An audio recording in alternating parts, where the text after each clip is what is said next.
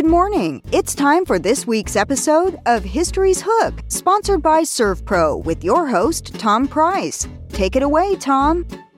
Hello, and welcome to History's Hook, where I guarantee that we'll get you hooked on history. I'm your host, Tom Price. Each week on History's Hook, we'll be bringing you interesting and informative stories from the past in an effort to connect the history in our own backyard to the big events that compose national and world history. We'll explore a new topic every week and bring in experts and eyewitnesses to the events and places we'll be talking about. This is not your high school history class. We're going to make history fun and compelling. We're going to get you hooked. Today, I am honored to have joining me via telephone Dr. Harold Pryor. Born and raised in Tennessee, Dr. Pryor graduated from high school and was embarking upon a college career when he entered World War II as a medic attached to General George Patton's Third Army as it marched across Europe. Following the war, Dr. Pryor re-entered college where he earned his bachelor's, master's, and doctorate degrees, the latter one in higher education administration from the University of Tennessee. He taught and held administrative duties at several Tennessee colleges before becoming the very first president of Columbia State Community College, the very first community college in the state. Concurrently with his academic career, Dr. Pryor became a successful businessman and philanthropist, serving his community for over 3 decades. Moreover, listeners might be amazed to learn that on October 3rd of 2020, Dr. Pryor turned 100 years old. Dr. Harold Pryor, welcome to History's Hook. Can you hear me, Dr. Pryor? Thank you, Tom. Okay.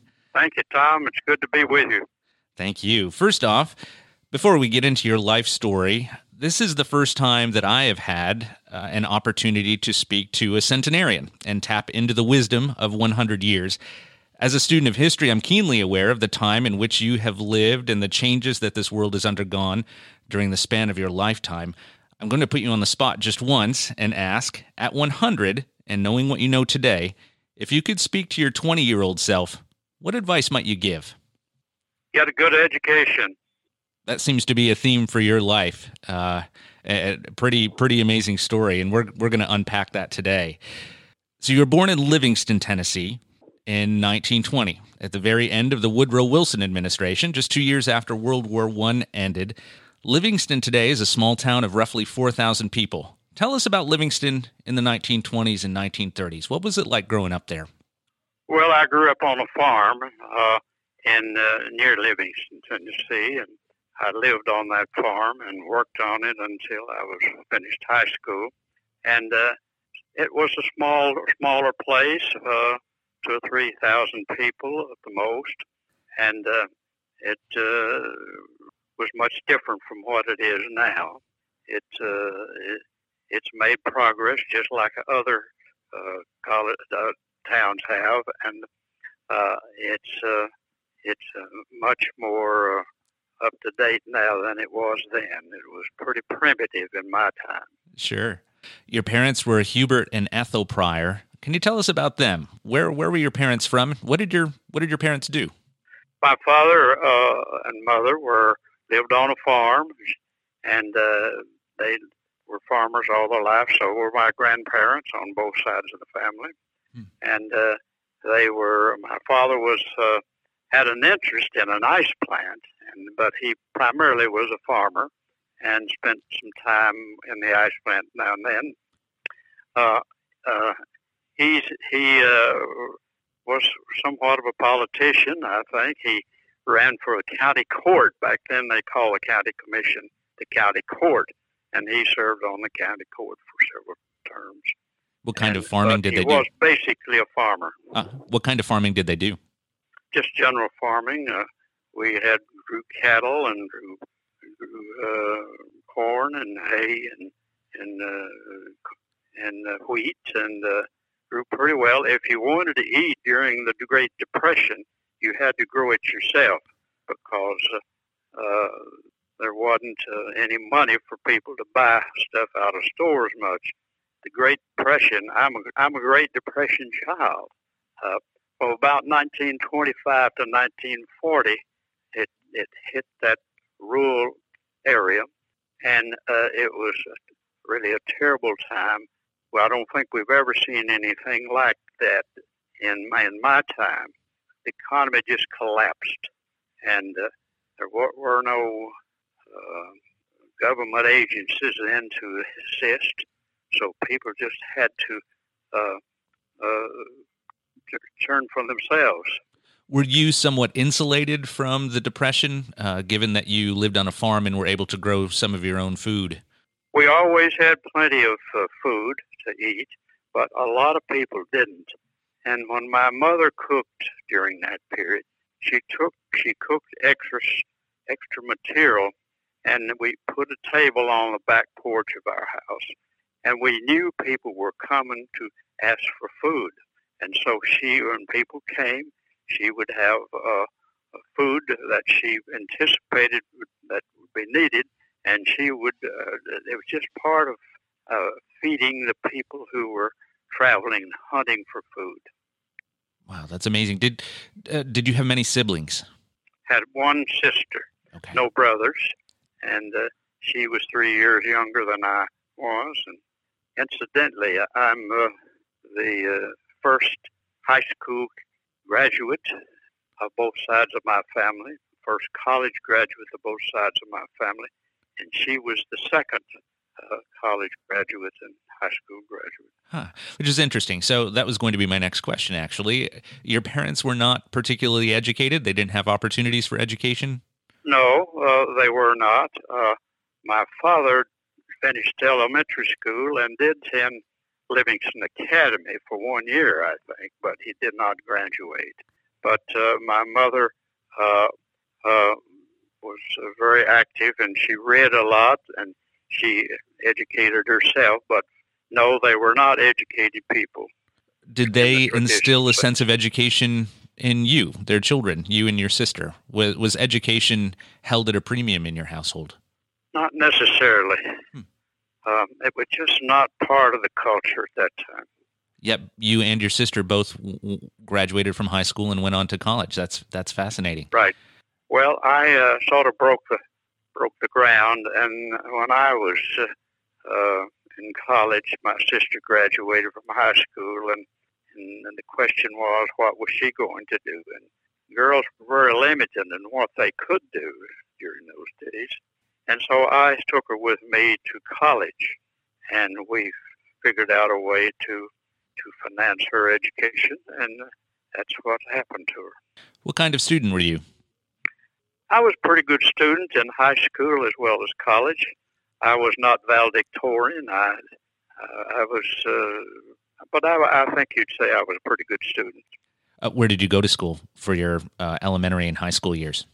I went to a two-room school where I began school, a two-room rural elementary school, and then my parents bought a farm near my grandfather's farm, and we moved near there, and then I went to a one-room school, and the teacher taught all 8 grades. I went there 2 years, and then my parents thought we ought to go to a better school in Livingston. They had a new school, about a 15 or 20 teacher school, and that's where we went and graduated there. And then we went to Livingston Academy, which was a private school. There were no public high schools in that county at the time. The high school we attended was Livingston Academy. It was owned and run by the United Christian Missionary Society of Indianapolis. The Christian Church owned it. So they had better teachers, and that's where we went to elementary and high school. What were the greatest influences in your life growing up in rural Tennessee in the 20s and 30s, would you say? I didn't understand the question. What were the greatest influences on your life growing up in rural Tennessee in the 1920s and 1930s? I think the teachers I had, teachers in high school, and I think they were the ones that we idolized in a way.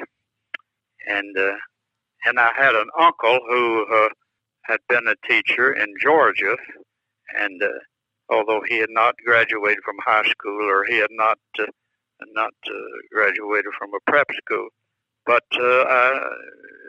I think the teachers the influence of the teachers on me indicated to me that if you want to get ahead in this world, you better get an education. You better get out of here and get out of this rural culture and see if you can improve your life. Did you play sports or take part in any extracurricular activities? What did you do for fun? Well, I played basketball in high school, played basketball and played baseball, and worked on a farm. There's always a lot to do on a farm. Right. And when I had time off, we went swimming, and we went hunting, and we went fishing, and that kind of thing. As you ended your high school career, what were you thinking about after graduation? What did you want to do? I wanted to get a job. I wanted to go somewhere and get a job. I knew there wasn't any possibility of going to college at that time for my parents. They just didn't have the money. It was a period of time that the economy was just broken, and there just wasn't enough money. So I look forward to finding a way to go to college. Interesting. What did you do for work? Pardon? What did you do for work? What kind of work did you do? Well, first job I had was in construction at Pickwick Dam Village here, not far from us. And I didn't have much money to get there, so I hitchhiked and got there, and I was in construction. I was a gopher. I mixed concrete, and I carried brick and blocks and so on to build the Pickwick Dam Village, which was Mrs. Roosevelt's idea. And it was federal money that was doing that. And that's my first job I had. Huh, interesting. And you were able to collect enough money to go on to college? Well, I was able to. The gentleman who headed the program I was in, National Youth Administration Program camp there. I had taken shorthand and typing, and I was his secretary for a while. And he said to me, "You don't belong here. You belong in college." And I said, "Well, Mr. Harris, I can't go to college." "Well, you might be able to go to college." And he said, the NYA has a program at Austin Peay State College. They're building a dormitory, a men's dormitory there, and the students they go there and work a half day and go to college a half day. And I think I can get you transferred there. So he got busy, and he took me to Nashville, and we got transferred to Austin Peay State College. And I went into construction again, having built a dormitory, and going to college. I carried full load, go to school in the morning and work in the afternoon. And that's the way I got started in college. That's amazing. So you're very much a product of sort of the New Deal programs that are coming out of the Depression years. So you're benefiting from a federal program that is allowing you to work and get money and pay for school. That's right. It's the NYA, National Youth Administration Program. I was on that a year at Austin Peay State College, and I decided that I'd learned the ropes around the college, and I decided I could do better on my own. And so I got a job at the college as janitor. They had a large building called the Castle Building, and I was the janitor for the Castle Building. And I ate 2 meals a day at Ma Green's boarding house. I applied there, and I was waiting tables at this boarding house, and I ate 2 meals a day, and lived in the dormitory and carried a full load of college. And that's how I did it on my own. It's an incredible story. So Austin Peay College was a normal college, if I remember correctly, which means one of its primary courses of study was to teach students how to be teachers. Is that what you wanted to be? What were you studying there? Well, I was, yes, I was, that was the purpose of the college. It started out as a normal school and then became a state college. And it was by law set up to train white elementary school teachers and public school teachers. And so at that time, it wasn't integrated. It was just all for white children, white people.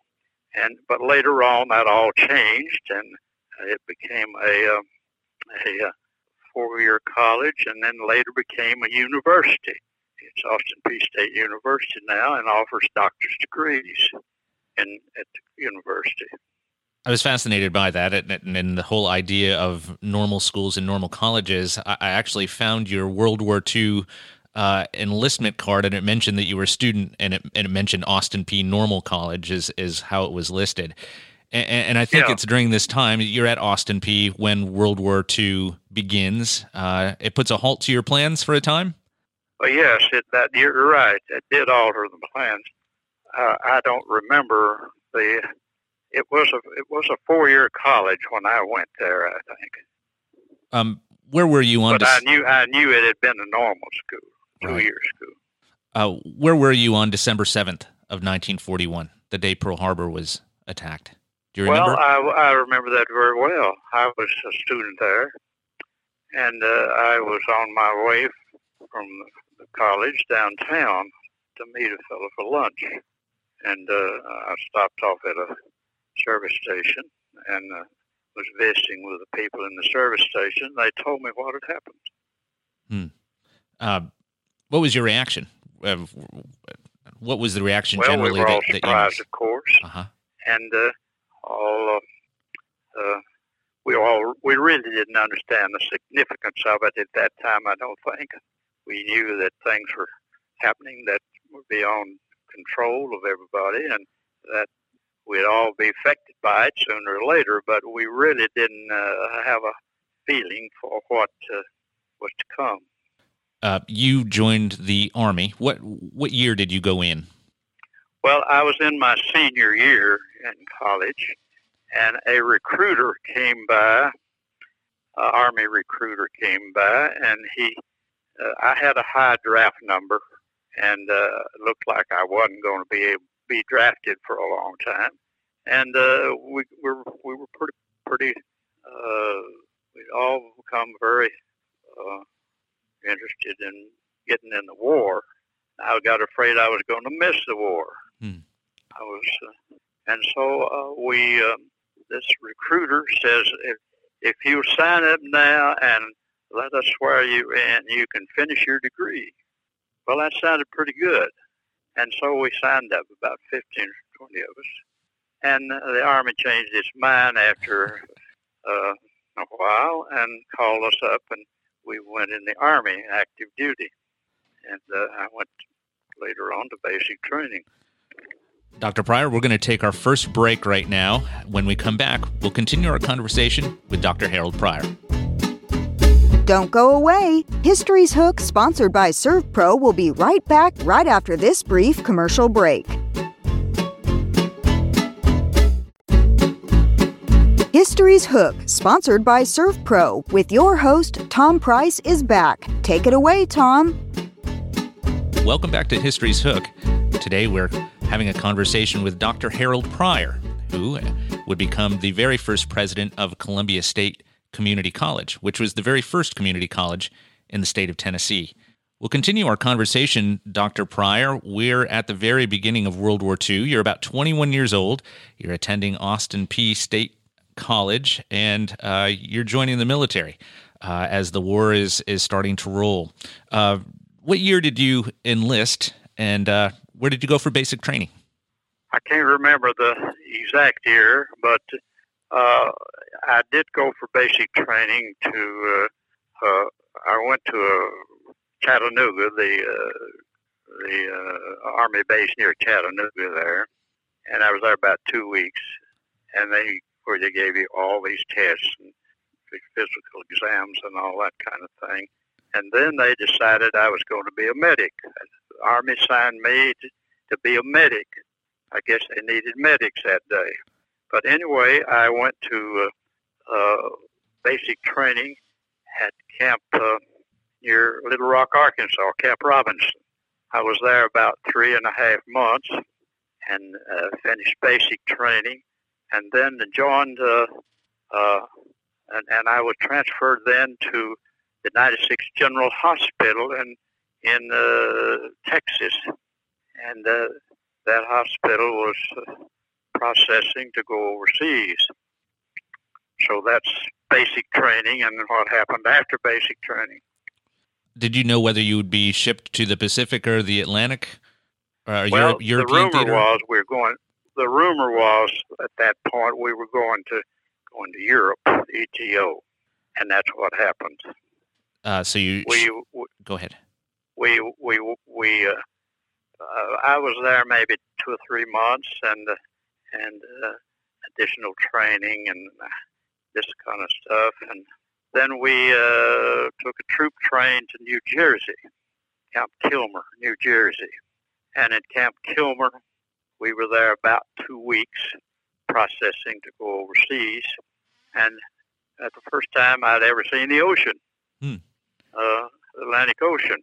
And I got a pass to go into New York City. First time I'd ever been in New York, and had a great time, and almost got in trouble by getting back too late. But anyway, I got back, and we took a train to Jersey City.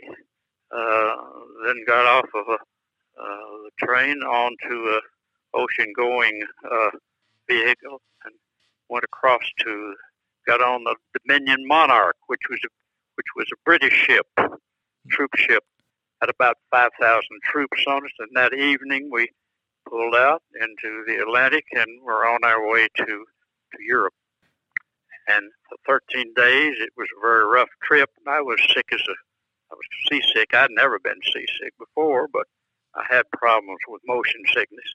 But anyway, I got my sea legs after about 4 days, and could get out on deck and watch the rough waters and so on. And I had never seen a battleship. And I looked off first morning, there was the old battleship Texas, the center ship of the convoy, and ships as far as you could see in every direction.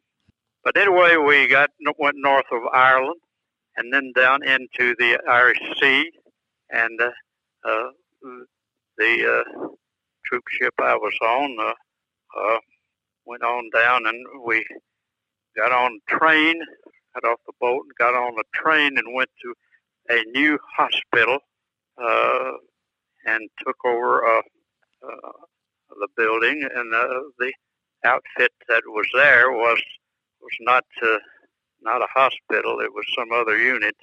And so we took over the 96th General Hospital, took over this neuropsychic hospital, took over a large hospital compound. I think there were 36 different, forgot what you call them. But anyway, we had 71 psychiatrists, 71 nurses, and 700 troops to run that hospital base. And even though I'd been trained as a medic, there was a post-exchange on this compound. And they put me in the post-exchange, running the post-exchange. Huh. And I did that for a while. And then later on, you know the rest of the story. So you embarked to the European mainland, I assume, and you had mentioned in a previous conversation with me that your unit sort of followed Patton's Third Army as it traveled across Europe and into Germany. Yes, we were attached to the Third Army. Okay.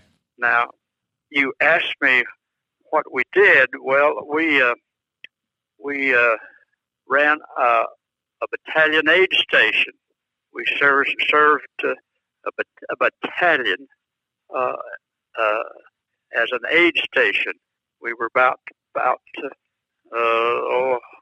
we were back from the front where the combat was. We were back about half a mile, and then we received troops and tried to do our best for them, and evacuate them if we needed to evacuate them to hospitals. Wow, that's incredible. And you did that all the way through Europe.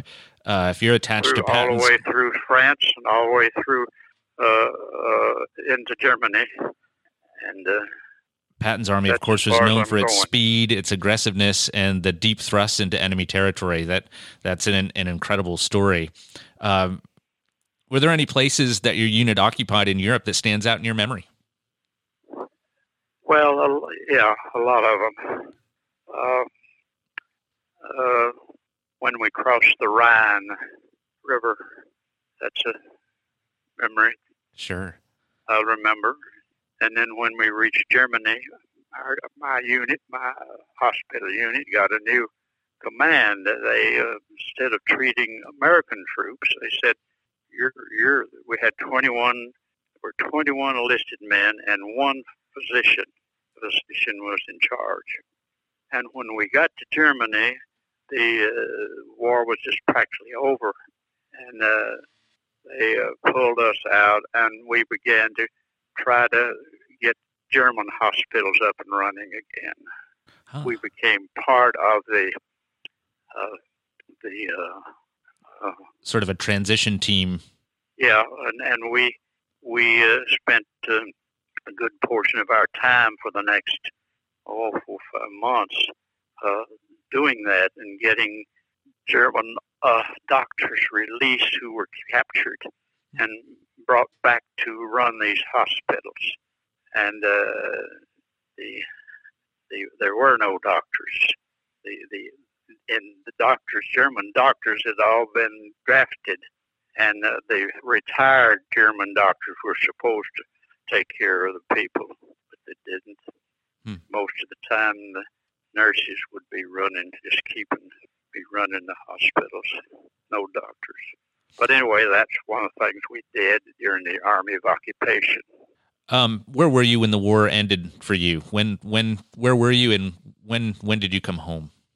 Well, I was when the European War ended. I was in Frankfurt, Germany, and at a big Luftwaffe hospital. Huh. They had pulled us back to have us base in the Luftwaffe hospital that we'd captured, and we were still trying to get the German hospitals running again. But what happened was I get the captain got a cable saying report back to the 96th General Hospital. Of course, we were just attached to Patton's Third Army, and then we were still attached to the Third Army, to the 96th General, from the 96th General. Okay. So they flew us back to England, and they flew us to Paris and then to London. And then when we got back to the 96th General, they had moved down near Southampton and were processing to go to the Philippines. Wow. World War II still wasn't over. See? Well, we knew the ship. In 2 weeks, we were going to get on a ship that we understood was going to take us through the Panama Canal, and for 32 days we were going to the Philippines and establish a hospital in anticipation of the attacking the mainland of Japan. Well, you know the rest. They dropped the bomb before we left. Our advance party had already gone. They went just as they were supposed to. But we all said, well, man, they're going to let us go home. They're going to let us go home. Well, they didn't let us go home. They let some go home. They had a point system to if you had a certain points, you could qualify to go home. Well, I had enough points to qualify to go home, but my MOS number, now that's the number you have in the Army, that tells you what you do and describes your qualifications. Well, they said, we need you. You've got to go back to the Army of Occupation. So they sent me back to Germany. Hmm. So I go back to Paris, and then take a train to Frankfurt, Germany, and became part of the Army of Occupation of Germany. And I didn't get to come home for 6 months, and then I never knew why, but they pulled me out and put me in charge of a unit to chase down lost service records. Hmm. A lot of the units who had in combat had lost their service records, and they were trying to find them all. And you'd get phone calls from Belgium saying we found X number of service records in Holland and France and all over. And what I would do is send a couple of guys go get this, take the truck and go get the service records. They bring them back, and we had a big building, and we dumped them in the floor and cleaned them up and got them back to the units if the units were still intact. But if they weren't, we'd ship them to the depot in St. Louis. That's where the Army records are, or were. As a side, I say I've told that one wing of that building in St. Louis burned up a lot of records. Oh no! And my record was in there, I'm told. Oh. But I got new records. But anyway, that's a thumbnail sketch of my travels and different assignments. Incredible. An incredible story in an incredible time. You got out of the Army and you continued your education? Yes. I went back to Austin Peay. It was Austin Peay State University then. I went back there, and no, it was still a college then. That's right. I went back there and finished the degree in like 1 quarter, and finished the degree, and then got married. I had met a girl there before the war, and she had graduated while I was gone, and was teaching in Georgia. And when I came home, I went to see her, and we got together a time or two, and we got married in June in Clarksville. And then we moved soon after that to Peabody College. I was going to take a master's degree or work on a master's degree at Peabody College. Well, when I got there, I got an apartment for us in the graduate dormitory. When I showed up, I learned that Vanderbilt and Peabody were merging. They were in the process of merging. Peabody was to become the College of Education of Vanderbilt University.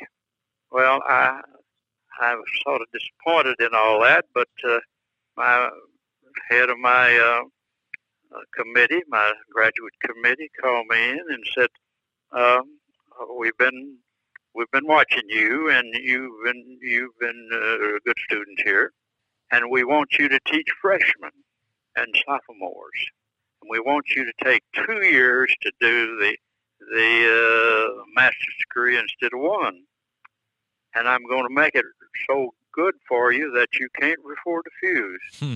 And I heard him out, and he was right. He gave us the apartment free, and salary was much more than I thought it would be, and I had the GI Bill, and I was in business. And so I stayed on for 2 years and took the master's degree, and then before I got the degree, I had a job at East Tennessee State University. I went there for 2 years and taught geography and geology, and I was there 2 years, and then I had to make a decision whether I was going to stay in higher education or not, and I decided to stay in, and I went to the University of Tennessee on a teaching fellowship, and was there 3 years, and I taught while I was at UT and while I did graduate work there. And I graduated in 3 years, and I went back to Austin Peay as Director of Student Teaching. And then I gradually moved up and became a head of the School of Education there. Interesting. I imagine that going back to school seemed maybe easier after your experiences in World War II. Would that be correct? Well, you're more mature. You know, you're a different person in a way. You know, you're serious, more serious about what you're doing. And yes, it makes the end product is better. I mean, you're gonna achieve something that's gonna mean something. You hope. What did your parents think of all of this yes education? To your question. Okay. What did your parents think of all of this education? Well, my father kept asking me, "When are you going to going to get through going to school?" I think he had a plan for me. I think he wanted me to help him come back, and we did. He and I became partners, and we bought farms, and he knew a lot about farming, and we sold them and made money, and all it worked out pretty well. But he wasn't educated or he just I think he was proud that I'd done some of this, but I don't think he was excited about it. Dr. Pryor, this is really interesting. We're going to take another break, and when we come back, we're going to talk a little bit more about your career in higher education. We'll be right back on History's Hook. Don't go away. History's Hook, sponsored by ServPro, will be right back right after this brief commercial break. History's Hook, sponsored by ServPro, with your host, Tom Price, is back. Take it away, Tom. Welcome back to History's Hook. Today we're having a discussion with Dr. Harold Pryor, who was a World War II veteran and the very first president of Columbia State Community College, which we're coming up on here, Dr. Pryor, as we unfold your story here. So after getting your doctorate degree, you spent some time teaching. You said geography and geology. And then you were getting a little bit into the administrative side of higher education. Can you talk to me a little bit about the state of higher education in the 1950s and 1960s? What changes did you see happening? Oh, there's a lot of changes. When the GIs came back from the war, World War II, and a lot of them went back to school using the GI Bill, that put some pressures on the colleges and universities. Just a lot of people coming back, serious people. They weren't right out of high school. They were mature people, and it put pressure on the universities and college to shape up and to do a better job of teaching and a better job of helping the veterans. So I think it upgraded higher education. And you're right at the forefront of it, given your education level and the experience that you had accrued. I see you sort of at the front lines of these changes that are happening in education in America, not just here in Tennessee. It's fascinating to me. The education level of the population of the United States continued a steady increase through the decade of the 50s. In 1960, the median number of years of formal schooling by adults was 10.6 years, as compared to 9.3 years for the adult population in 1950. The percentage of adults who had completed high school, including those who went on to college, rose from 34 to 41% over the decade, and the percentage who had completed 4 or more years of college went from 6 to 8% during the same period of time.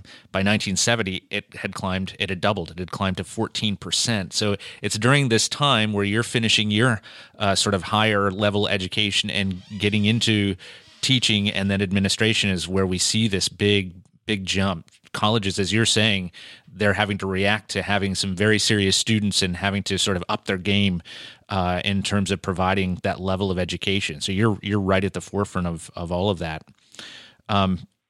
You were appointed Columbia State Community College's founding president on February 9th, 1968. The college had just opened and broken ground in 1966, just 2 years before that.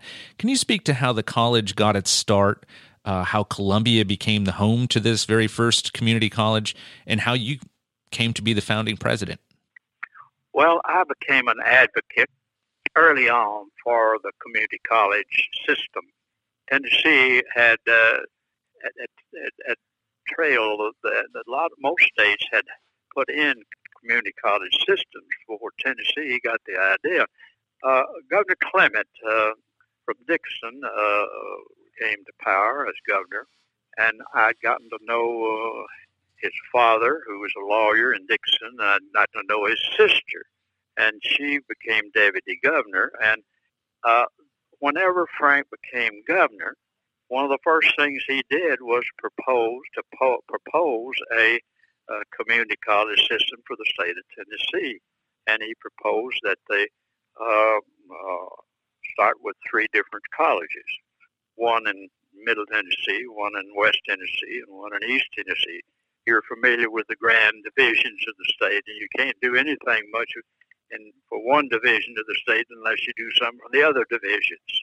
So Frank recommended it, and the legislature in good time debated it, and there's a lot of opposition. And in the meantime, Commissioner Wharf was Commissioner of Education, and the community college program would be under the Tennessee Board of Education if it passed.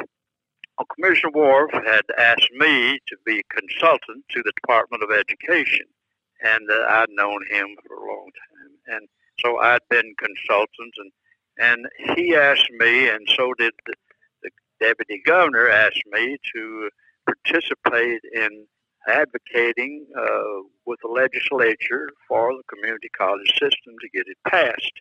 So I was active in the process. Well, finally it passed, and then the question, and what happened was the legislature passed creating 3 colleges, but only funded 1 college. You can pass a lot of stuff, but you don't get anywhere unless you fund it. But they only funded 1 college. I believe that Governor Clement and Mr. Wharf in particular gave that to Columbia because of the location of Hohenwald, where Mr. Wharf was from, and Dixon, which was nearby. And I think that's the reason we became the first community college in the state. Huh. That's a fascinating story. So that's my speculation on it. Nobody ever told me that, but that's the way I saw it. And so the question then became, who's going to be the first president at Columbia State? Well, I had not pursued it, but I went on to see my father and mother, and my father said, "What's this I hear about you maybe being the president of a college?" I said, "What are you talking about?" Well, the head of the Tennessee Farm Bureau Federation was a fellow by the name of Clyde York. I don't know whether you ever knew him or not, but he was a good friend of my dad's, and he was Frank Clement had gone out of office, and Buford Ellington had come in, and they were thinking about selecting a president. Well, it drug on, and the college ran for a year and a half without a president. They had maybe an acting president, but he was from Auburn University and wasn't familiar with the state, and he'd never taught a day in the college. And so Clyde York was a powerful man and politically in the state through his office. And Buford Ellington, who was governor, used to be head of the insurance companies out at the Farm Bureau. And so my dad said, "You ought to go to Columbia and talk to Clyde York about this." Well, I thought about it. I called Clyde York, and I came to Columbia and did talk with him about it, and we had a good meeting. And he said, well, let's stay in touch. Made no promises. And so as time passed, still they didn't appoint a president for Columbia State. It ran without a president. And Clyde York was telling me all about this later on after it happened. One day, he and Ellington had breakfast once a week together. And so he said they were eating breakfast. And he said, Buford, when are you going to appoint a president down at Columbia State? The people down there are getting upset about it and want to know when that's going to happen. And Buford hummed and hawed around and finally said, you got any ideas on this? And Clyde York said, yeah, I've got an idea. And he gave him my name. And Clyde's story is that if Buford put your name in his little black book, you got it made. Said Buford took a pencil and he wrote down my name in the little black book in his desk. And in about a week, I get a call from Commissioner Wharf saying, come to see me. And I go to see him, and he said, well, we're going to make you president on the next meeting of the board, as though he was going to do it. But the governor had given him the word to go, and that's the way it happened. Wow, that's incredible. That's why I'm in Columbia for 52 years now. For 52 years. That was, I was going to say, Columbia then became your home, and you've been here ever since. Starting a college seems like a complex task. Today we know Columbia State Community College is a thriving campus with state-of-the-art facilities. I expect it was much different when you took the reins. Oh, yes. It is run without a president, and I spent more time on doing things than I did being positive about things in my first 6 months as president. For example, no one had thought to get the college approved by the Southern Association of Colleges and Schools. And if your degree is going to be worth anything, it's got to be approved by the certain organizations like that. Well, I got on a plane, went to Atlanta, and met with the head of the Southern Association, and got temporary approval. So we were coming up on their first graduation after I got here, and so that was the first thing I had to get done in a hurry. And I got to checking most of the first faculty were hired by Mr. Wharf in Nashville. And Mr. Wharf was not too careful about what he hired. And so he had hired 4 faculty members that couldn't qualify to teach in a community college because they didn't meet the standards of the Southern Association of Colleges and Schools. Here I had 4 faculty members that are up teaching. They had master's degrees. That was a minimum degree. But you have a person teaching biology who doesn't have a master's degree in biology. He has it in some other field. So I had to fire 4 people. I tried to do it as easy as I could, but I had to do it. And secondly, the nursing school had just been put in, and it was in a mess. The students were upset, the faculty were upset, and the students were marching and complaining. And so I picked up the phone. I called the National League of Nursing. I knew that the National League had to approve nursing programs, and they hadn't approved. And so I got the right person and told them my problem, and they sent a lady down here in a day or two, and she met with the faculty and the staff, and she told me, the problem is you've got a lady heading that nursing program, and she doesn't know a thing about administration. She's probably a good nurse, but she's just not an administrative person. And she told me, he said, you've got to get rid of her, and you've got to get you a new nurse director. So I fired the nurse. And I picked up the phone, and I called UT Martin. I knew they were putting in a nursing program and needed nursing staff. And she got a better job over there than she had here, and that worked out pretty well for her.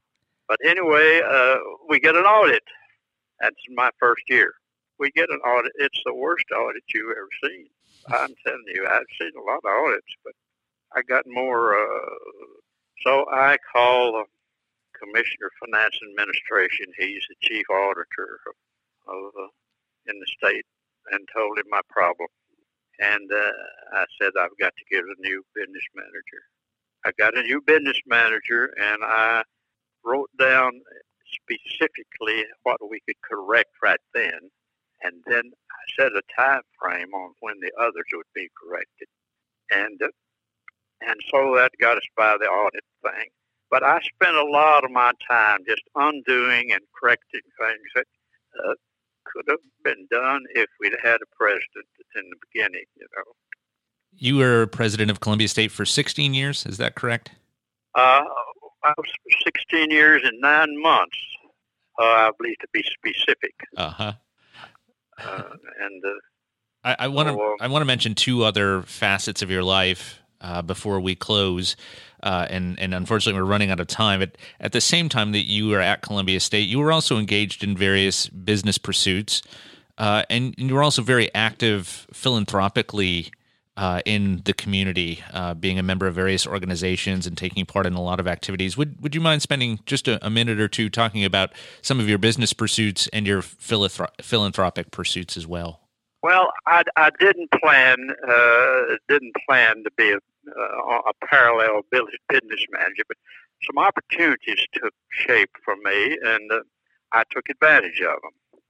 And so my first money I made, real money I made, was in real estate.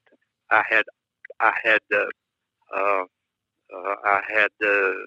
people who offered to take me in, and if I would put up a little money, I could be part of what they were doing, and I took advantage of it.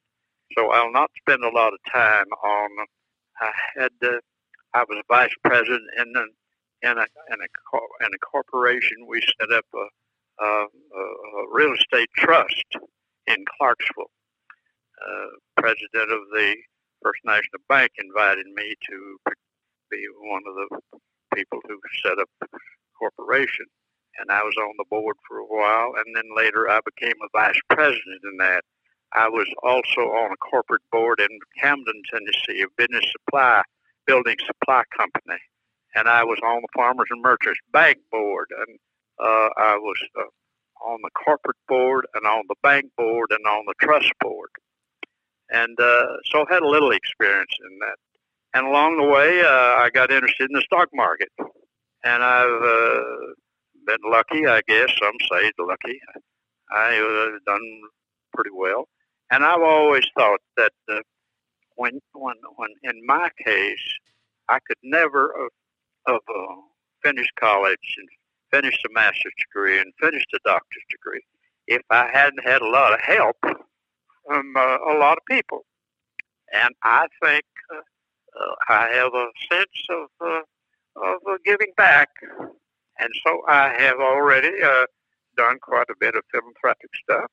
I'll not go into the details, but I'm proud to be able to do that. You've been very generous with your resources to the community, and countless students have benefited from your generosity and from your teaching as well. Dr. Harold Pryor, thank you so much for spending an hour with us here in the community that has benefited so greatly from your presence, and thank you for your service to our country. Thank you, Tom.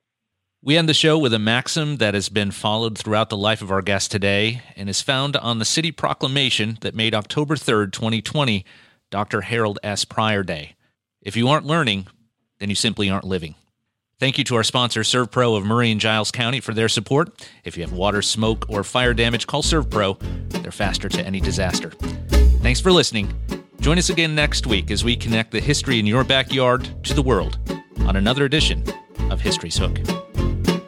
Thank you for joining us for this week's edition of History's Hook with Tom Price. We hope you enjoyed today's show. Be sure to tune in every Saturday at 8 a.m. and Sunday at 6 p.m. right here on WKRM 103.7 FM for a journey through time. Today's edition of History's Hook was sponsored by ServPro of Murray and Giles County. ServPro, faster to any disaster.